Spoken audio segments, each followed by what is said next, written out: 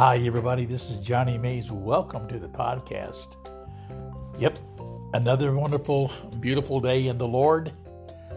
Rejoicing in the fellowship of Christ and the saints, and just believing God for miracles and for beautiful outcomes of preaching the Gospels. Come on, let's pray that somebody today would understand what God has done for them through Christ and receive so great a salvation.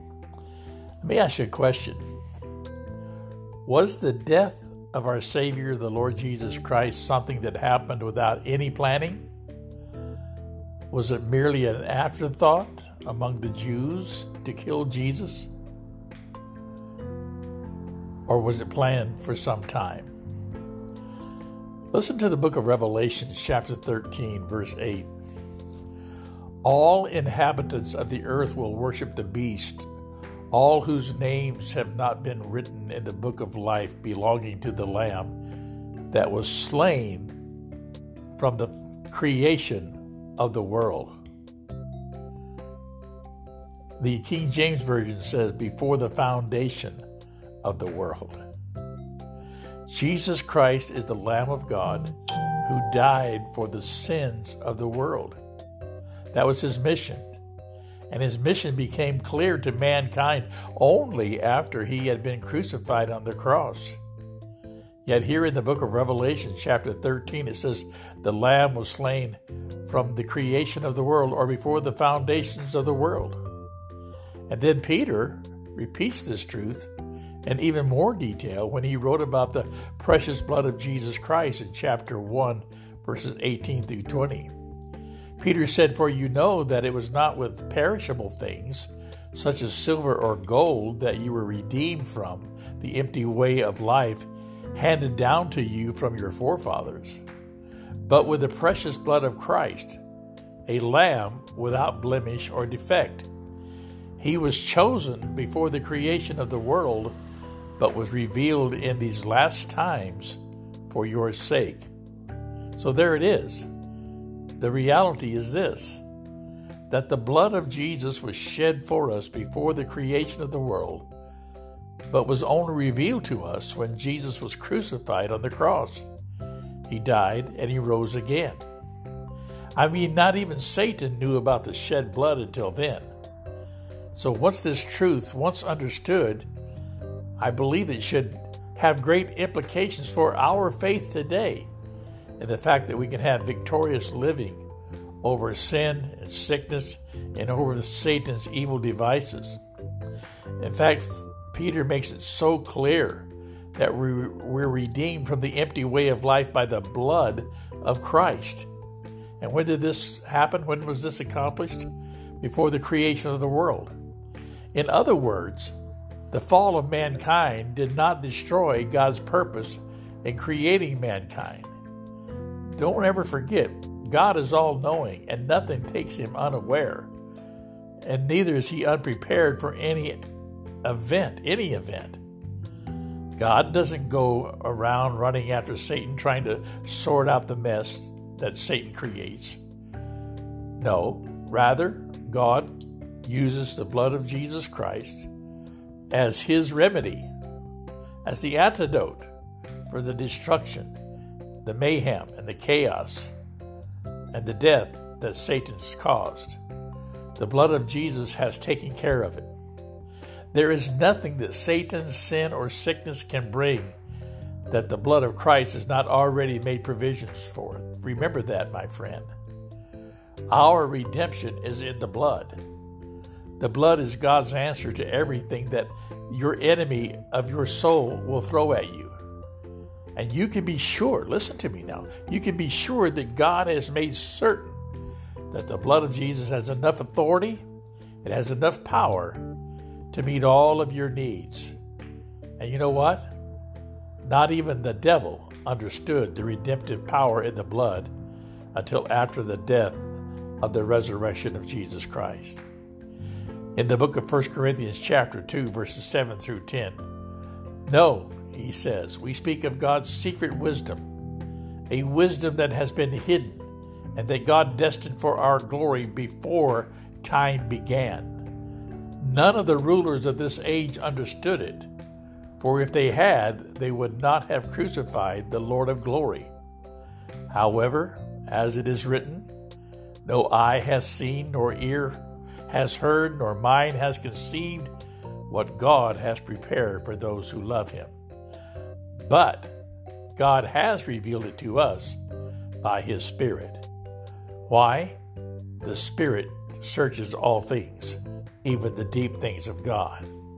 So listen, my friends, the next time you go to the presence of God with a need, don't encourage unbelief by trying to work it all out in your own mind. How's God going to do this? How's God going to provide the answer? All you have to do is take comfort in the fact that the blood of Jesus is the answer. The blood is our omnipotent God's provision for all our needs.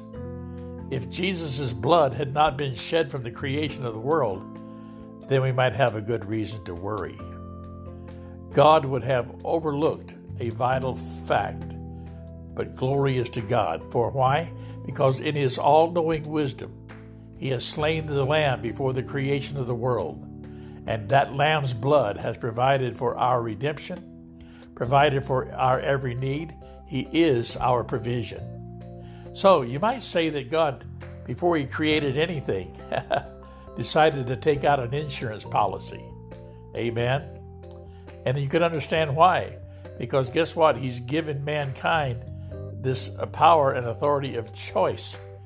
And God says, what happens if they make the wrong choice? I'll have to step in. So he had a plan before the foundation of the world.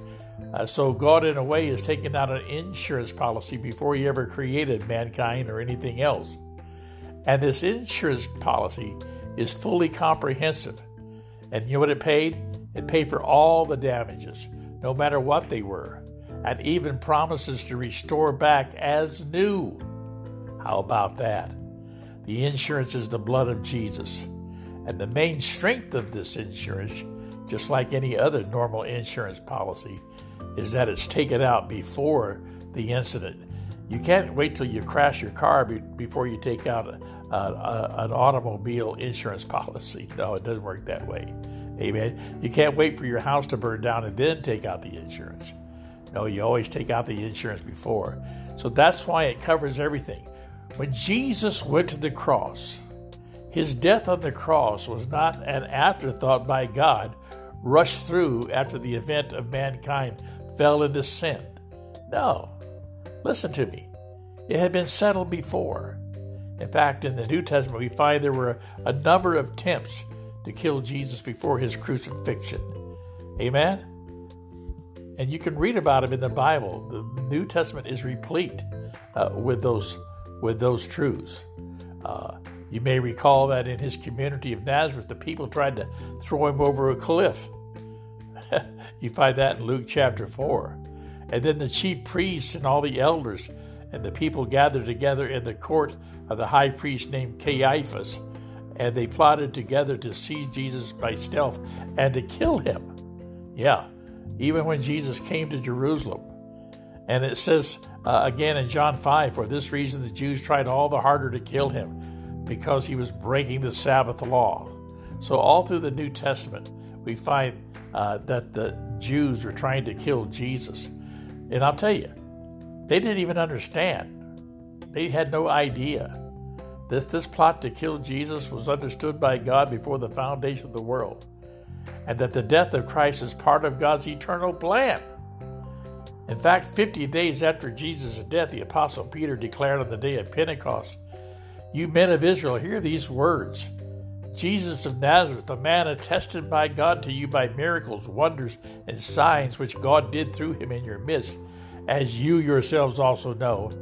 Him being delivered by the determined counsel and foreknowledge of God, you have taken by lawless hands, have crucified and put to death, whom God raised up, having loosed the pains of death, because it was not possible that he should be held. Listen, my friends, it's simple to see that the death of Jesus Christ was not a spontaneous tragedy or historical mistake. In fact, it was a predetermined plot, amen, by the religious leaders. But listen, which God understood all along. That's right. The death of Christ was the predetermined program of God, planned before the foundation of the world.